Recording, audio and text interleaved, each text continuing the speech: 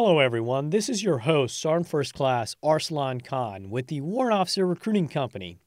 And today we'll be exploring the 351 Lima Counterintelligence Warrant Officer Military Occupation Specialty. Our special guest is none other than CW5 Larry Purcell from the Headquarters U.S. Army Intelligence Center of Excellence. And he will be talking to us about what it means to be a 351 Lima Counterintelligence Warrant Officer. Chief, thank you so much for joining us today, and we are excited to hear your input on all the different ways the 351 Lima Warrant Officer Military Occupation Specialty contributes to mission accomplishment. I'm glad to be here. Thank you for doing this. 351 Lima is one of those critically short MOSs that continuously, year to year, just fall short of meeting their session goals. I hope this helps. Sir, could you tell us a little bit about your experience as a warrant officer and how you feel about serving in your warrant officer specialty? Yeah, that's a good question. So I've been in the Army for 31 years now, and I've been a 351 Lima for 22 of those years. And from time to time, I get the opportunity to speak to the brand new W01s going through their warrant officer basic course at Fort Huachuca. And I tell them, well, first I congratulate them for making the best career decision they could have made. And that was by putting in their warrant officer packet.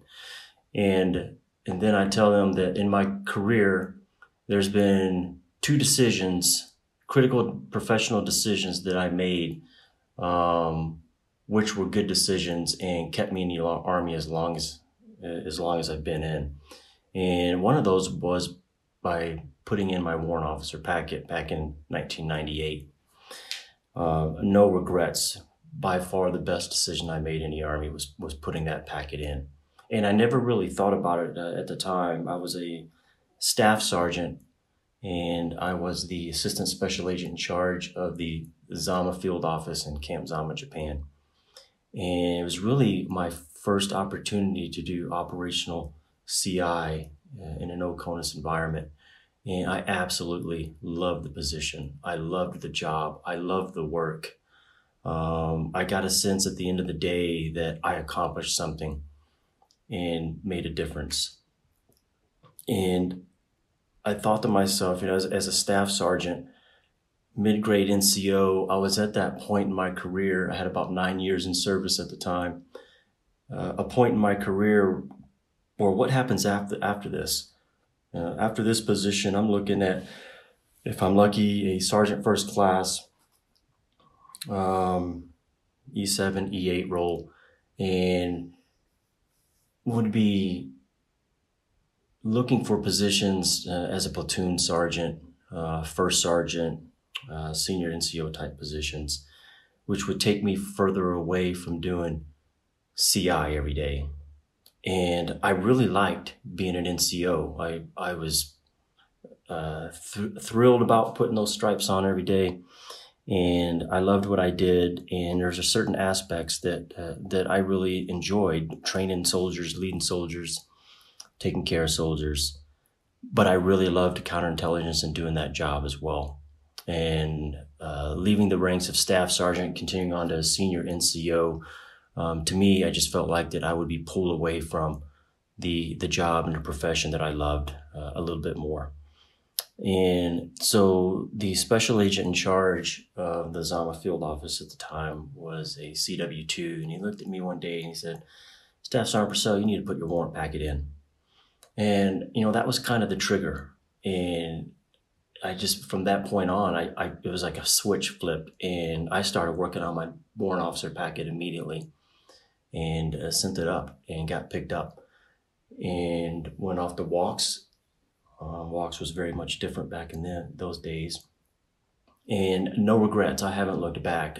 There's no doubt in my mind, 22 years later into this, that I made the right decision at the time. It has been an outstanding career, in every single position that I've held as a CI warrant officer has been very rewarding. And so many times I go home at the end of the day and I can't believe that we did what we did. In some cases, it's like something you would see in a book, read in a book, or see in a movie. And you really feel like that you've made a difference. And so I would tell any NCOs out there who are thinking about where they are in their career and how much they like doing what they're doing. If they're in an operational CI assignment, do you like what you're doing? And do you want to continue doing that? No doubt you're probably wrestling with the duties as an NCO and you like being an NCO, but I would just put out there, if you really like doing counterintelligence and you like that part of the position, then entertain putting in your warrant officer packet. And I think that you would see that much like in my case, that you're making the right decision and you too will have no regrets. That's a very intriguing story, sir. Thank you. For the potential applicant listening, we've asked questions that most of us have when deciding to pursue a career as a counterintelligence warrant officer. And we would like to delve into some of these questions and get your take on some of the most crucial questions we all want to know. Let us begin by asking, what do warrant officers in your specialty do in a normal span of a duty day when they start out as a new warrant officer in the cohort? And how do those responsibilities evolve into more responsibilities later on? Well, what do 351 Limas do in a normal span of a duty day? Well, as a brand new Warrant Officer 1, 351 Lima, a lot of what you do is what you may have done when you were a sergeant. Warrant officers are still going to get up in the morning. They're still going to go to formations. They're still going to do PT and do all those things that soldiers do. However, as a brand new Warrant Officer 1, your role is different. It's not exactly the same as it was when you were a staff sergeant. I recently had a conversation from a brand new Warrant Officer 1 who finished up WOBC and was en route to his first assignment. So this Warrant Officer 1 calls me up one day. It's a Sunday afternoon, and he wanted to sit down and talk before he drove off to his first assignment. And he had a lot of anxiety about going off to his first assignment as a brand new WO1.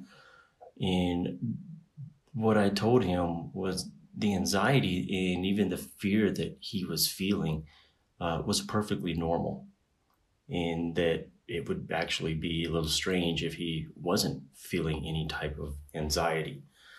But he had a lot of questions about what his roles and what his responsibilities were as a Warrant Officer 1 at this first assignment. Great questions and valid concerns. And I recall that when I was a W1, I had the same feelings that he had. And so what I had told him was, just simple things, like he wasn't unsure what his role would be with the platoon sergeants, with the first sergeant. Was he still supposed to go to them when he needed stuff? And how was he supposed to handle his in-processing as a Warrant Officer 1? And a lot of the things I told him was like, well, be normal. It's not that much of a change, although it is a shift. NCOs will look at you differently. You're going to find yourself having a lot more interaction with the company commander and other warrant officers, senior warrant officers within your unit. And that it was okay to be inquisitive, to feel like that even though you had that bar on now, that you weren't the subject matter expert, in a sense that you're not a W4, you're not a W5, you're a WO1. And being a technical subject matter expert in our field, when you put that bar on, it's much like what they teach at Fort Rucker. It's progressive levels of leadership, management, and expertise. So as a W01, you're at the bottom of that ladder, and it's okay to be there. It's where you're supposed to be. That's where you start your progressive levels of expertise in management and leadership. And he needed to explain to commanders and company commanders that he was a W01 and not a CW3 or a CW4, and to give advice and assistance when it comes to making recommendations and being a part of the planning processes for CI training within a unit and operations and controlled CI activities within the unit. So just having that conversation with him it took me back 22 years, and I started to reflect on what it was like for me when I was a W01. But a lot of those feelings are normal, and it's normal to have that anxiety as a W01 when you roll in your first unit. And because just a few weeks ago, you were hanging out with the NCOs and doing NCO things. And then just a few weeks later, now you have a bar on, and people look at you differently. They treat you differently. They talk to you differently.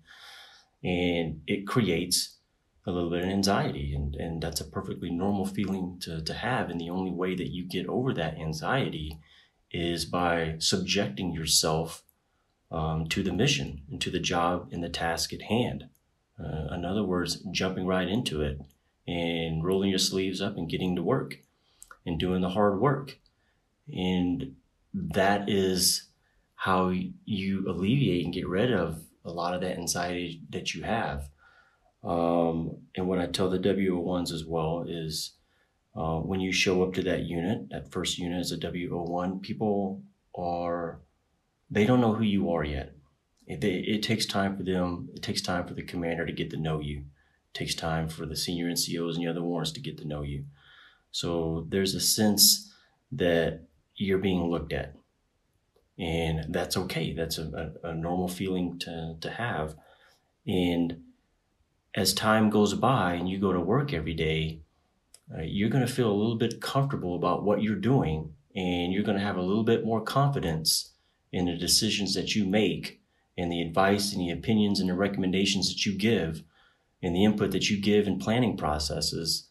You're going to have a little bit more confidence as time goes on. So go to work today and jump in, go to work tomorrow. You're going to feel a little bit more confident about what you did, more so than what you did the previous day. And by the time you get to that end of your assignment as a Warrant Officer 1, that first assignment, your zone of comfort is now significantly bigger than what it was when you showed up on day 1 as a Warrant Officer 1. And then you're going to PCS to your next assignment as a CW2, and you're going to have that anxiety on your shoulders again. And again, that's perfectly normal. You do the same thing you did when you showed up to that first assignment as a W01. You roll up your sleeves, you do the hard work, and you get involved in planning processes. And slowly over time, through that assignment, your zone of comfort is going to continue to increase. And so on and so forth through your W2 career or W2 assignments and into W3, W4. And your zone of comfort continues to expand. And again, that's progressive levels of leadership, management, and expertise that are developing you as a warrant officer. Thank you, sir. That's a lot of great information there. Why would someone pursue this type of commission, and what are some of the benefits they take into the civilian world? So to answer this one, I'm going to kind of compare and contrast the NCO grades and the warrant officer grades. So as we look at the NCO ranks, when you're that sergeant, when you're that staff sergeant, you're an NCO, but at that point in your career, you're doing the work that you were trained to do. You're doing your MOS. After staff sergeant, and I'm speaking in general terms, after staff sergeant, you tend to, when you hit those senior NCO ranks, there are certain windows that you need to jump through. You need to look for those NCOIC positions. You need to look for those first sergeant positions and those staff NCO type positions. you need to lead troops. You need to train troops. And warrant officers do that, but it's a different, it's a little bit different with the NCOs. And the more stripes that you pin on, the more years that you have in the Army, the further away you get from actually doing your MOS technical skills. As a warrant officer, it's exactly the opposite. The more dots that you pin on, the more rank that you obtain through those progressive levels of technical expertise and leadership management, the closer that you get involved, the closer you get to your MOS training. So as an NCO, you kind of pull away E7 and above in general terms from doing CI stuff. As a warrant officer, you're going to do CI stuff the rest of your career. And if you make it through the promotion windows and you do all the right things, your depth of understanding and experience within counterintelligence is going to be humongous. And that pays dividends, or could pay dividends well beyond retirement should you decide to make a career out of this. So let's just say, for example, that a Master Sergeant E8, perhaps even an E9 Sergeant Major, 35 Lima retires from the Army 20 plus years in, and they start looking for civilian employment somewhere within what the Army trained them to do, which is 35 Lima CI. So as you're filling out those resumes, the last time that senior NCO probably did CI on a daily consistent basis was probably back when they were a staff sergeant several years ago. So compare that with a warrant officer, 351 in Lima, who retires and starts filling out resumes to do CI as a civilian now, maybe with the Department of the Army. And the last time that warrant officer did CI stuff that he or she can put in that resume was today, right now. They were doing CI stuff today. They were doing it yesterday. They didn't stop doing it several years ago. So if we look at the marketability of what the Army trained you to do, in general terms, I feel comfortable in saying that CI warrant officer is going to be more marketable in the civilian workforce and the federal workforce than what his or her NCO counterparts could put on that resume. And continuing on with that, within CI specifically, we have a very large percentage of our CI workforce that are government civilians. We have programs out there. In fact, if you go to any field office, CI field office around the world, you will find Department of the Army civilians that are retired CI warrant officers, or maybe they were CI NCOs and got out of the Army at some point and decided to pursue the civilian opportunities. So again, as a warrant officer, and you're spending your entire career doing CI stuff every single day, is in most cases a very natural transition to retire as a 351 Lima and go work in our civilian CI workforce, continuing to do a lot of the things that you did as a CI agent, as a CI warrant officer when you were in uniform. But now you have the opportunity to continue to do that real world operational level CI stuff, controlled CI activities every day as a civilian. And the fact that you were a CI warrant officer doing CI stuff every day up to the time you retired make you extremely valuable to our CI civilian workforce out there. Well, thank you, sir. I appreciate the insight there. Sir, if you had a young staff sergeant working in your shop and you were going to counsel them and give them advice on what types of jobs they need to start working in their enlisted career that would help them to achieve a commission as a 351 Lima warrant officer, what would those entail, sir? If an NCO is entertaining the thought of putting in a warrant packet, yes, there are things that he or she can do in their career that will make them more marketable or increase their chances of being picked up for warrant officer. And since warrant officers are technical subject matter experts within their particular field, as an NCO, if you're thinking about putting in a 351 Lima packet, look for those positions that are going to exercise the skill set that the Army gave you. So you graduated SciSac. SciSac taught you how to do some things. Find those positions out there as an NCO that are going to allow you to do some of the things that you're trained to do. So being an NCO or an NCOIC in a position somewhere is all good because you're evaluated on your experiences in being leaders, but you're also being looked at for how much CI stuff have you done, and were you good at it? So they're looking at those the boards will be looking at those NCOERs, and they're looking at those points in your career where you held positions to where you were doing counterintelligence things in a counterintelligence unit. So if you find yourself out there, and the Army's good about this, sometimes we end up in positions in fields, different shops out there to where we're doing everything but what we were trained to do within our MOS skill set.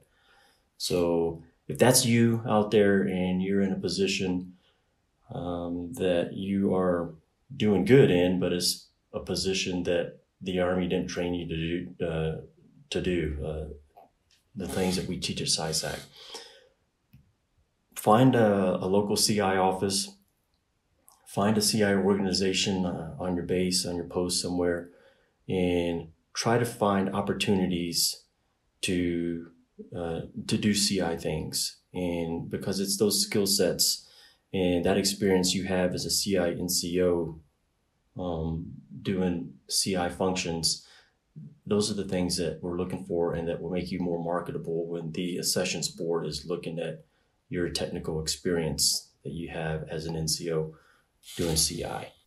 Thank you, sir. That's a lot of great information. What types of training can a young enlisted NCO benefit from when considering to pursue a career as a 351 Lima warrant officer military occupation specialty? There are courses out there for 35 Lima NCOs that they can attend that will help them increase their chances of making 351 Lima. The big one out there is JCETA, the Joint CI Training Academy at Quantico in Virginia. They offer quite an extensive course catalog on all things CI. And what's good about JCETA is your unit doesn't have to pay for it. I mean, those funds all come from other agencies,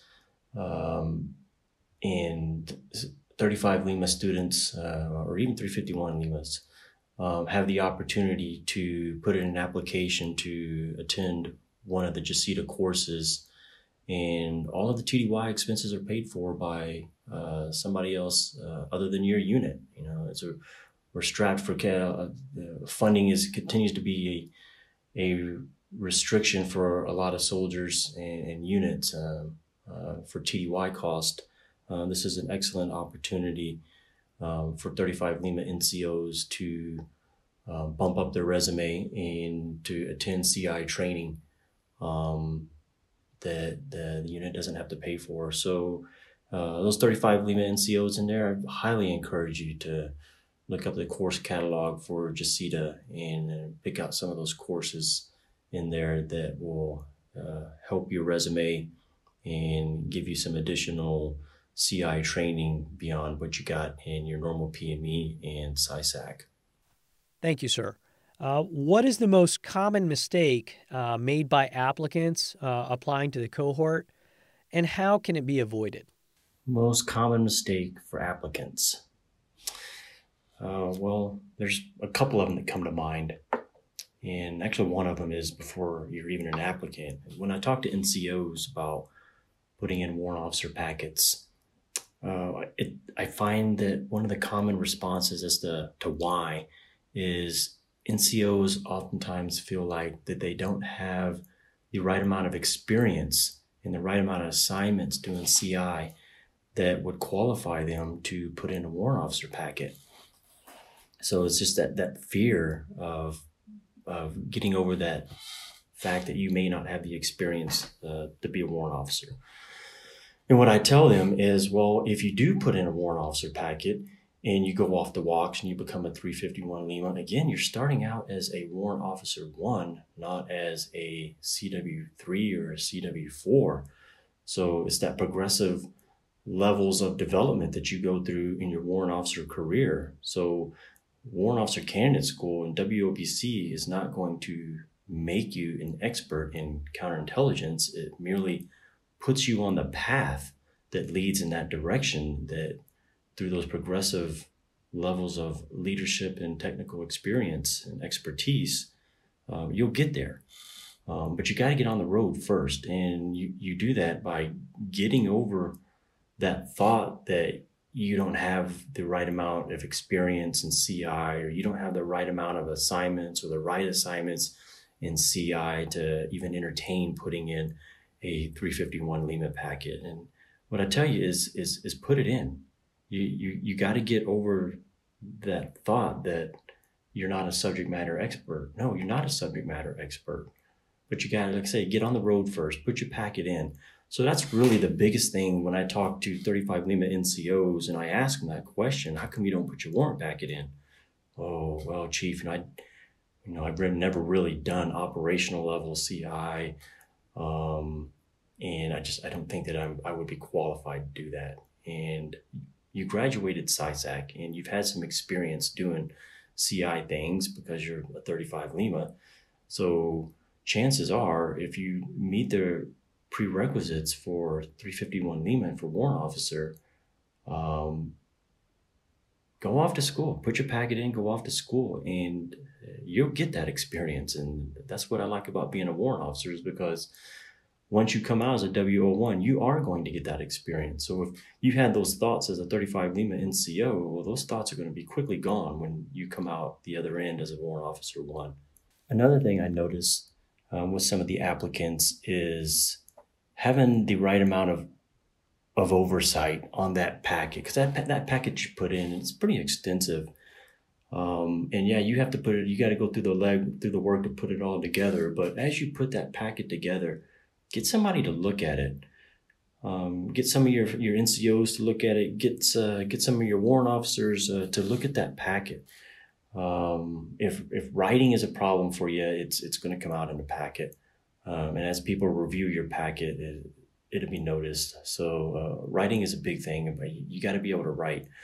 But you already made it through SciSac, you're 35 Lima NCO, so you've really already proven that you can write. So as you write your resume and put your warrant officer packet together, get somebody to take a look at it.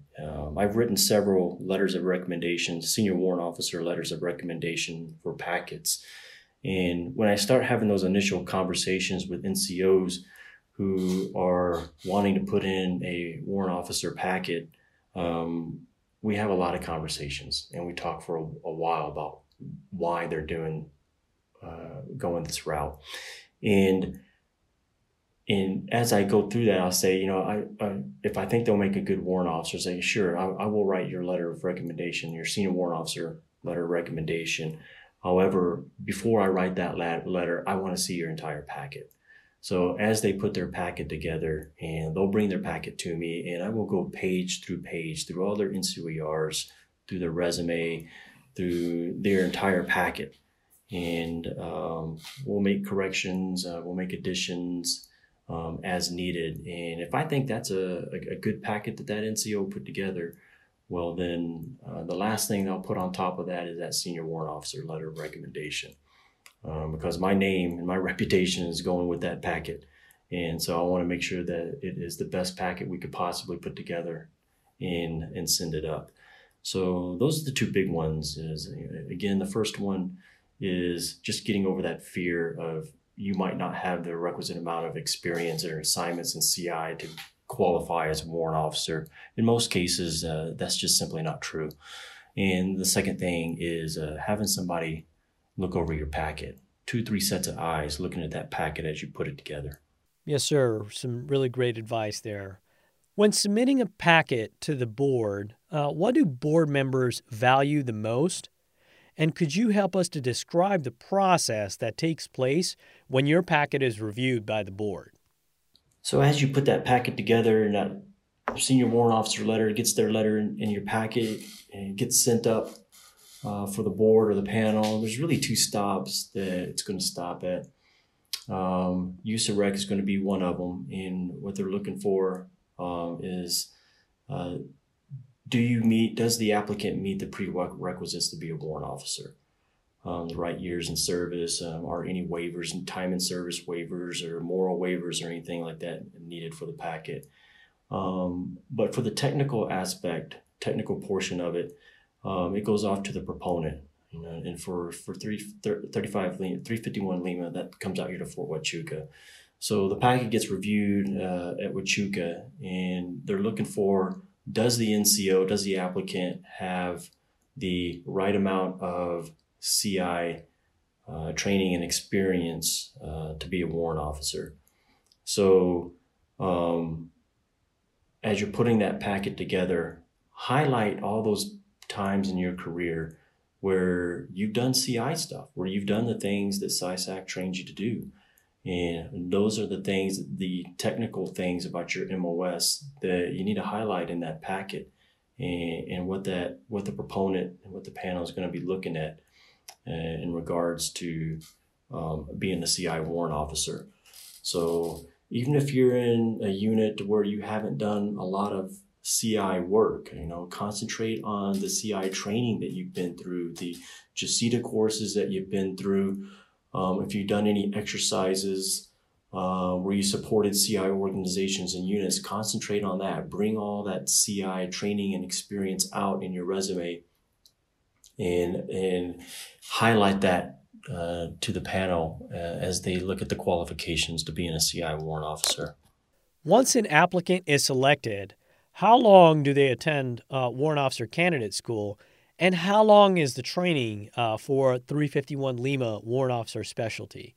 So once the NCO, the applicant, is selected for warrant officer in the 351 Lima training pipeline, expect to go off to Fort Rucker for warrant officer candidate school, which is right now 36 training days. And upon graduation from warrant officer candidate school, 36 training days, you will make your way out to Fort Huachuca, where you will attend warrant officer basic course for 98 training days. And then while there, you should receive your orders to your first assignment. Sir, thank you for the insight on all of that.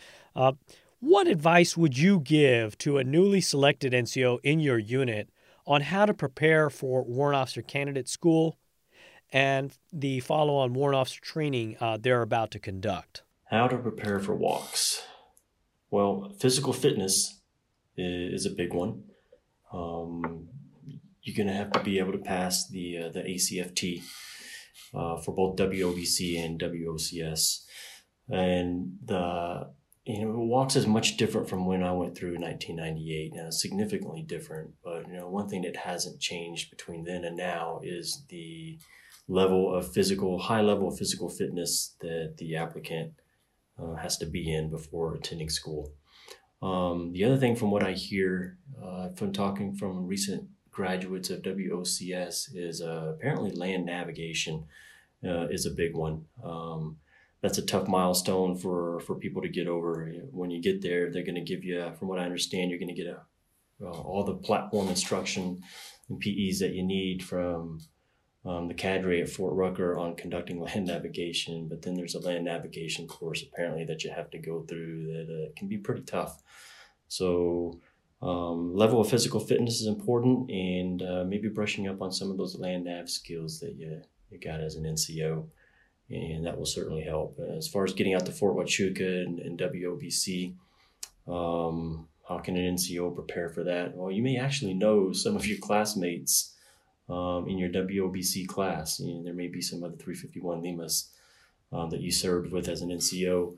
But getting along, being a team player, listening to your cadre, giving input, and finding mentorship, and listen to some of the people in the cadre that have already been down your road, and they will have valuable lessons and insights that can help the NCO make their way through the 351 Lima training pipeline.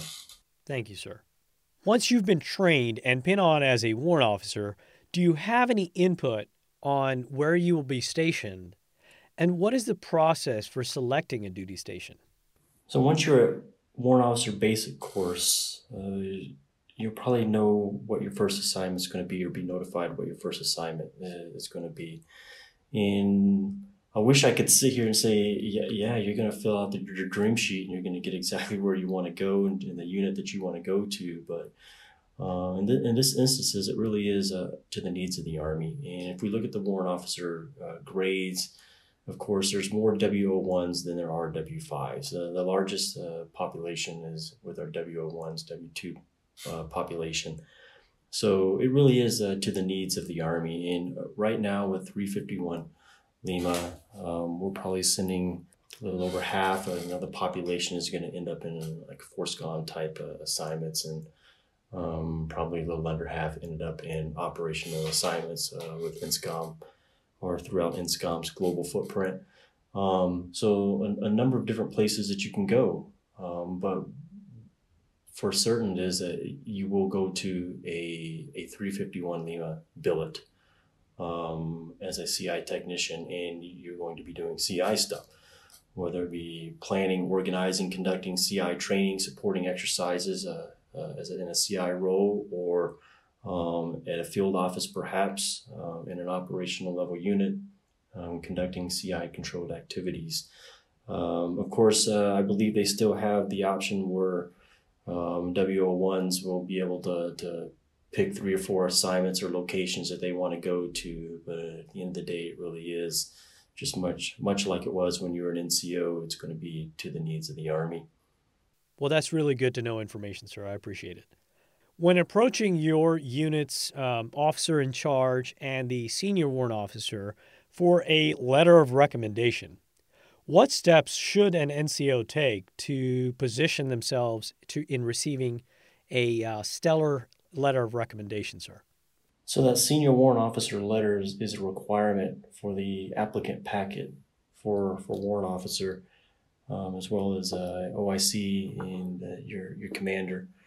And so there are some things that an applicant can do to make sure that they receive a stellar letter of recommendation.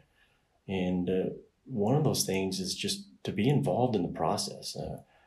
One, if you can find that, the perfect scenario is if you work for a senior 351 Lima. Because if you work for a senior 351 Lima, of course, that warrant officer is going to know you. You're going to know that warrant officer. You work together. So there's no one that can speak better about you and your technical qualifications and experience to be a 351 Lima than that senior 351 Lima that you work for, CW3, 4, or a 5. And so that's the ideal situation. But there are a lot of 35 Lima NCOs out there who are wanting to put in a packet, but there is no senior 351 Lima in their chain or in their office or on their teams. So they don't have a senior warrant officer that they can go to for a letter. In those cases, I would reach out, find one. Go out there, and whether it's in a different unit, and it could be a senior 351 Lima that you've never met before and doesn't know you. And I've had this happen to me a number of times where NCOs have sought me out looking for a letter of recommendation. If you don't have a senior 351 Lima in your organization, that doesn't mean that your pathway to becoming a CI warrant officer is forever gone. Find a senior warrant officer out there. And what that usually involves is, I'm not just going to write a letter for somebody that I don't know and can't speak to, but I will sit down and I will either steer you to a senior warrant officer within your MOS, or if it's 351 Lima, I will have a series of interviews and conversations with you. I will look at your file, all of your NCOERs, make sure that you meet all the prerequisites for becoming a warrant officer and specifically becoming a 351 Lima. And we'll talk about your personal and professional career and where you've been, what you've done, the training that you have. I may even ask you some questions on counterintelligence and some of the functions of counterintelligence and roles and responsibilities thereof. And not only am I gauging your level of experience and training that you have in CI, but I'm going to be looking at you as a person too. Do you have the ability to carry on a conversation? Do you have the ability to establish rapport?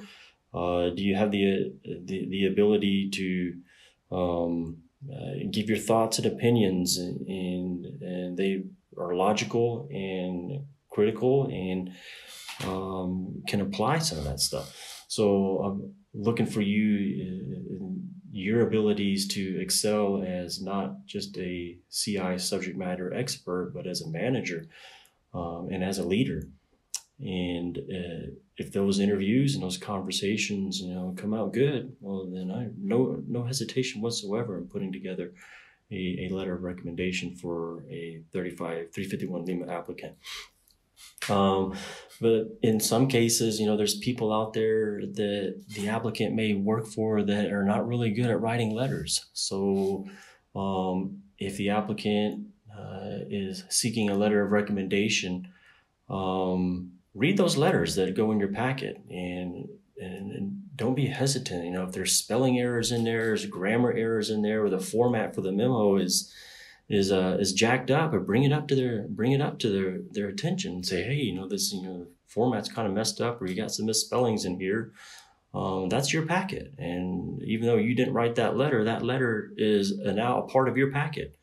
And for the board and the panel to see letters of recommendation where the format's messed up and spelling and grammar errors throughout, well, then think about what kind of message that's sending to the board. Here's a letter of recommendation, but this is not maybe not helping the applicant get a favorable decision out of the accessions board. So don't be hesitant about fixing that and getting that letter to read what you wanted to read in a coherent and logical manner. Again, some very insightful information there, sir. When we speak about families, right? So what is family life like as a 351 Lima counterintelligence warrant officer? And how can we best take care of our families as we embark on our quest to become a 351 Lima, sir? Family life as a warrant officer. Well, I think you'll probably see that it's much like when you were an NCO. You have a little bit more, as a warrant officer, you have a little bit more, especially as you pin on more dots, you have a little bit more latitude to make career decisions about particular assignments and locations that you may want to go. But the best way to take care of your family as you become a warrant officer is to figure out where your family is in your list of priorities. I've seen warrant officers, not just warrant officers, but soldiers in general. Sometimes, they're really, really, really good at what they do in their technical skill sets, and their loyalty and dedication to accomplishment of the unit's mission is steadfast and unprecedented by anyone. It's the hard chargers, those rock stars out there. But balancing family life with your professional duties as a warrant officer is important. I've seen too many times where a warrant officer is really good at what they do, and it's pedal to the metal all the time. But in some cases, the family suffers and they could they have lost their marriage or lost their families because they put too much gas on the work side and not enough break and balancing that family life. It's a tough balance. And as a warrant officer, several times in my career, there's been points to where, you know what, there's something going on at work right now that requires all of my attention. And for short periods of time, it might be days, it might be a few weeks, and in some cases it might be a month or two, where it is just pedal to the metal, and you're working some serious hours, and the stress levels are up there, but you got to get through whatever it is that you're going through, and having the ability to recognize that your family is being put on the back burner for a bit. And in those cases where that's happened in my career, I recognize that my family is suffering right now, but I need to pedal to the metal on whatever it is that I'm working through. And then there's a time where you gotta hit the brakes, and you gotta come off the gas, and you've got to give back some of that time to your family. And when you have those pauses at work and those opportunities at work and doing warrant officer things to give back to your family. So you got to feed that. You got to feed the work piece of it. You got to feed the family piece of it, and it's a tough balance to feed both at the same time. So recognize that family is important, and if that's a big priority for you, just like work is, and being a warrant officer, that's a big priority too. But sometimes you got to give 100% to work, and family gets 5% or 0% for a bit, and then sometimes you gotta back off, and you gotta give your family 80%, 100% for a time, and slack off of what you're doing at work when you can come up for air. So it's matter just personal preference and arranging your priorities between family and work. Really good to know, sir. Thank you. This is a two-part question, sir. When creating your resume, what is the best way to highlight some of the skills you possess, and what are the most critical skills to highlight? Furthermore, what are some of the most critical trainings to highlight in your resume, sir? So there are things that you can highlight on your resume and things that you want the panel to see. And those are any type of leadership roles that you have, or CI training and experiences that you have. Again, remember, you're applying for a technical MOS, and to being a warrant officer with a technical skill. So those are the kind of things that you want to highlight in your resume. For example, if you have been through any of the JASITA courses, you want to highlight that in your resume. If you have done any type of leadership role as an NCOIC, you want to demonstrate to the panel and the board that you can lead troops, and you can lead missions, you can lead sections, offices, and teams.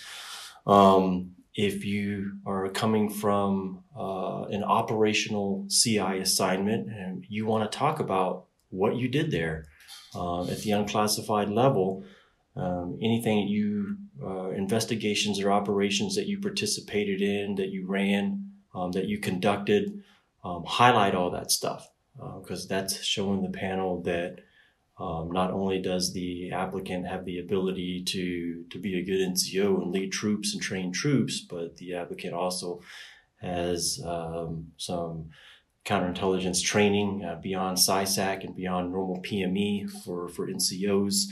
And they've been doing CI stuff out there, and they've been doing it good, and that's reflective in the applicants' NCOERs. And those are the kind of people that we certainly want to snatch up into the 351 Lima training pipeline. So highlight and key in on those leadership roles and any type of CI training and experience in CI controlled activities in those resumes. Thank you for your insight, sir. What are some of the most important things to talk about in the resume summary page, and how do board members view these comments? So the resume summary page, yeah. So again, much like the last question, this is your one opportunity, your one pager per se that you want to stick out, the wave tops of your packet. So 3 things to concentrate on in that resume summary: leadership, training, CI training specifically, and CI experience. You got 1 page right there. Talk about being a leader. Talk about the CI training that you've gone through outside of SciSac and normal PME, and talk about CI experience that you have doing CI controlled activities in a real world environment. Those are the things that if you have that stuff you want to go in depth on your resume, those are certainly three areas that you want to bring out on that summary page. Sir, where are the 3 best duty stations one can expect to serve in while assigned as a 351 Lima warrant officer? Best duty stations to serve in as a 351 Lima. Well, I've had quite a few of them as a 351 Lima, and you know what? I've liked every single one of them. And it's hard to narrow it down to the 3 best duty stations, because I can honestly say that I've liked every duty station that I've been at, CONUS and OCONUS, in every position I've filled as a CI warrant officer. So people have personal preferences, though, whether they want to go to a specific location or a specific unit. But, there's a reason why I put in a CI warrant packet. That's because I wanted to do real world operational CI stuff. So, and becoming a warrant officer gave me the opportunity to do that for my entire career. And so I tend to gravitate towards and preference assignments to where I know I'm going to do real world operational level CI controlled activities. And so for me, that's typically been in INSCOM, Intelligence Security Command type assignments versus FORSCOM assignments. A lot of our FORSCOM units out there where we have CI warrant officers assigned are unfortunately in positions to where the units that they're assigned to don't have the right authorities to conduct real world CI functions. And so they end up doing a lot of other missions and a lot of training and planning training and conducting training in preparation of their wartime missions. But what's unique about counterintelligence is the fact that counterintelligence is in competition with our adversaries, who are very much trying to win during competition right now globally, so that they will be successful in armed conflict. And counterintelligence warrant officer's job is to ensure that the Army wins during competition by protecting our technologies, our research and development, our acquisitions processes, protecting those next weapon systems so that the Army will be successful should it ever be engaged in armed conflict, large-scale combat operations. So our job is, our real-world job very much happens today globally, both CONUS and OCONUS. So I tend to gravitate towards assignments where I know I'm going to be doing real-world CI activities versus in units that don't have the right authorities to conduct CI activities during competition. Well, those sound like some really great duty stations, sir. Thank you. What are some of the most important certifications and training experiences warrant officers should pursue in the course of their career in this warrant officer military occupation specialty, and why is that? So in your career as a 351 Lima, there certainly are a lot of opportunities to get additional training. And as I've mentioned before, the warrant officer is progressive levels of training, experience, and expertise in your craft. And so your training doesn't stop after WOBC or after ILE advanced course or even SSE. Outside of your normal warrant officer PME courses, there's courses that a 351 Lima can attend, which will broaden and expand their horizons and expertise in counterintelligence. And a lot of those courses are what I mentioned previously at the Joint CI Training Academy in Quantico. So there's a lot of courses there that a warrant officer can take that will hone their skill sets, their technical skill sets in their craft. Outside of JACETA, the J2X course, and possibly some courses at HTJCO out at Fort Huachuca can be very beneficial as a warrant officer continues that venture, lifelong learning in their career as a warrant officer. So look for that stuff, because as a warrant officer, you want to maintain relevancy within your field, within your technical skill set, and certainly operational experience doing operational controlled CI activities in units out there is a good way to maintain your relevancy. But staying up to date on the doctrine and staying up to date on policy and broadening your skill set by attending some CI related courses out there at JACETA or even HTJCO to maintain your relevancy in your craft.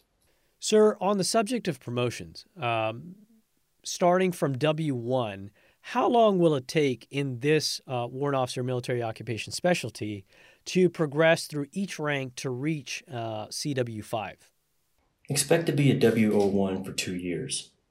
And that's a local promotion from W01 to CW2. And then at CW2 and beyond, you're looking at Department of the Army Centralized Boards process, which means a panel of senior officers and warrant officers whom don't know you, never met you, but only know you based on what you look like on paper, are going to determine your promotion, determine your career. So 2 years as a W01, and then the general rule of thumb is about 5 years from pin on to pin on. So for example, 2 years as a W01, you pin on CW2. From the time you pin on CW2 to the time you pin on CW3, you're looking at about 5 years, which means that as a W2, you'll spend 4 years as a W2, and in that fourth year, your promotion board will meet.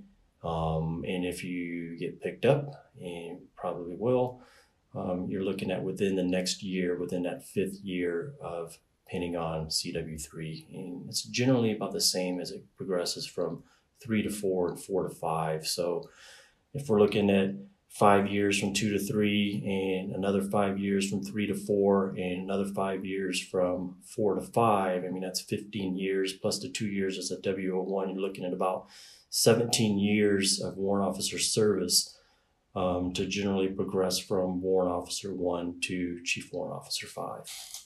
Thank you, sir.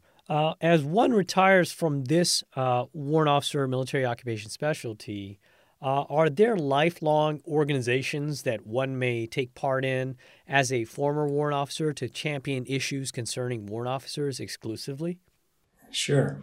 So once you retire from the Army as a warrant officer, there are lifelong organizations that you can continue to be a part of. One of them is the Warrant Officer Association. In most locations where the Army is at, there will be a Warrant Officer Association chapter, which is comprised of active duty warrant officers and retired warrant officers that do lots of community events and fundraising and charity, and also champion the cause for warrant officers at the congressional level. So, and as a retired warrant officer, you can be a part of that. And so I would encourage warrant officers, to stay involved. And one of the things I've liked about being a warrant officer is within the cohort itself, the level of commitment and understanding amongst the camaraderie amongst warrant officers, regardless of what your MOS is I think better than what you would find in the O grades and in the NCO ranks. Warrant officers tend to help warrant officers out wherever they're at. Even in social media, we have warrant officer forums and pages out there where if you got a problem or a concern or a question, you post it, and within the cohort and the community of warrant officers, someone out there that you don't know, but they're a warrant officer too, or a retired warrant officer, they're going to help you out. It's just that level of we came from the same backgrounds. We all, regardless of what our MOS is, we all came through Fort Rucker. We're all recognized as technical subject matter experts within our career fields, and there's a lot of respect within a cohort about being someone who's a master of their craft. And so I've always liked that about being within a cohort, is the ability of warrant officers to be there for each other and to help each other out, whether it be giving advice or recommendations to resolving complex issues within your field or within your career. If you need something to get the job done, somewhere out there's going to be a warrant officer. If they know about what your situation is and if they can help, they're going to help. So I've liked that about being part of the cohort, and I'm happy to know that upon my retirement, when I retire, that's going to continue. There'll always be warrant officers out there that will help you out, even though they're retired. All right, sir. Why should someone compete to be a part of 351 Lima Warrant Officer MOS, and how does it benefit the nation? Why should someone compete to be a 351 Lima? Well, I'll go back to that old Army recruiting slogan back in the 80s or whenever it was. Be all you can be. And the patriotism that the American soldier has is, and it's an incredible thing to be a part of and to witness every day. And coming up through the ranks as an NCO, soldiers and NCOs generally want to be all they can be.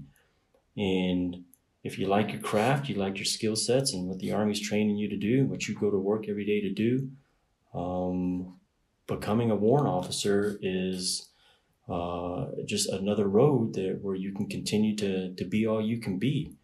And it doesn't have to stop or end with a sergeant major, command sergeant major, or first sergeant. You can keep on going by applying to be a 351 Lima. You really are striving to be all you can be. And those things, that the Army, basic values, that the Army teaches soldiers when they come in, and that traverses through the NCO ranks and through the warrant officer ranks. And the ability for the last 22 years as a CI warrant officer to be all I can be in support of our country, in support of the Army. It's there every day. The opportunities are there. All you have to do is just wake up every day, go to work, and keep moving forward. And you will move forward. And a career as a warrant officer is a perfect way to be all you can be. And so I've liked that about being a warrant officer, because it's impactful. You have the ability to influence policy. You have the ability to write policy. You have the ability to influence and write doctrine. And with that, retiring as a warrant officer, you leave your mark. You leave your legacy for those warrant officers who are coming up behind you. And we're all moving towards a common goal in the defense of our country and the growth of the Army and our profession. So it's exciting times. And like I said in the beginning of this, just the decision to go warrant for me was the best decision that I made in my career. And I have had no regrets. And there's no doubt in my mind, any 35 Lima NCOs out there who are contemplating putting in a warrant packet, do it.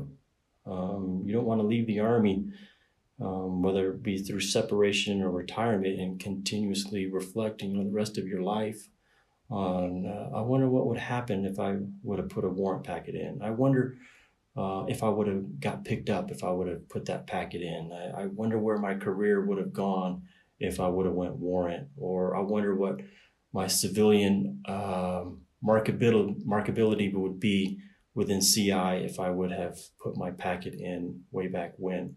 So you don't have to put yourself in a position where you have regrets like that. So you're at a point in your time now in your career between 9 to 12 years of service, and even beyond 12 years of service, with time and service waiver, likely to get approved beyond 12 years. Put that packet in, and you too will have no regrets and enjoy your career as a CI warrant officer. Thank you, sir. As a mentor in the cohort, what additional advice would you offer a potential applicant seeking to apply? So let's look at NCO promotions for 35 Limas right now. And let's say you're a staff sergeant out there, and of course this fluctuates with time, but take a look at NCO promotions right now. What is the promotion rate for the staff sergeant to sergeant first class? Recently, the Army promoted a bunch of 35 Limas to sergeant first class. But beyond that, and with that, the NCO promotions have slowed down considerably. So I don't know what the exact percentage is for staff sergeant to sergeant first class. I believe it's in the single digits, and it becomes even more difficult from sergeant first class to master sergeant as a 35 Lima. I'm pretty sure that is a low single digit number for that selection rate.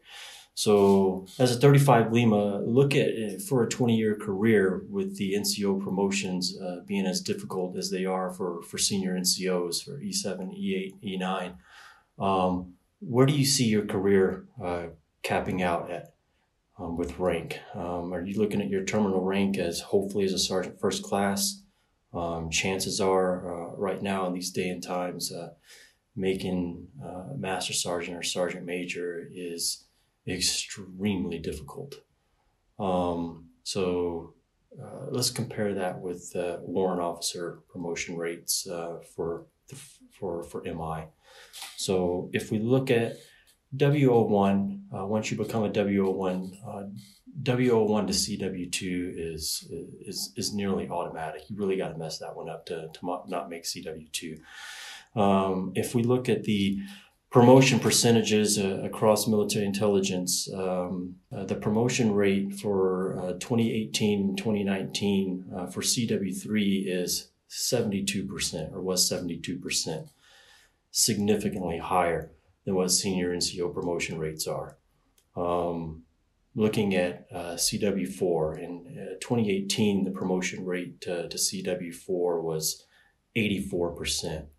In 2019, last year, it was 65%. Again, it just, you can't even compare it with the senior NCO promotions. It's just way, way better. And even at CW5, if we look at 2018, the selection rate to CW5 was 17%, and in 2019, it was 29%. Now compare that to what the selection rate is from master sergeant to sergeant major. I bet you 29% for 4 to 5. I bet you master sergeant to sergeant major can't even get close to that. So your ability to move up the ranks as far as promotions is significantly better as a warrant officer than as a senior NCO. Sit down and do some retirement math. Figure out what your retirement is going to be. Your retirement pay is going to be as a sergeant first class or as a master sergeant.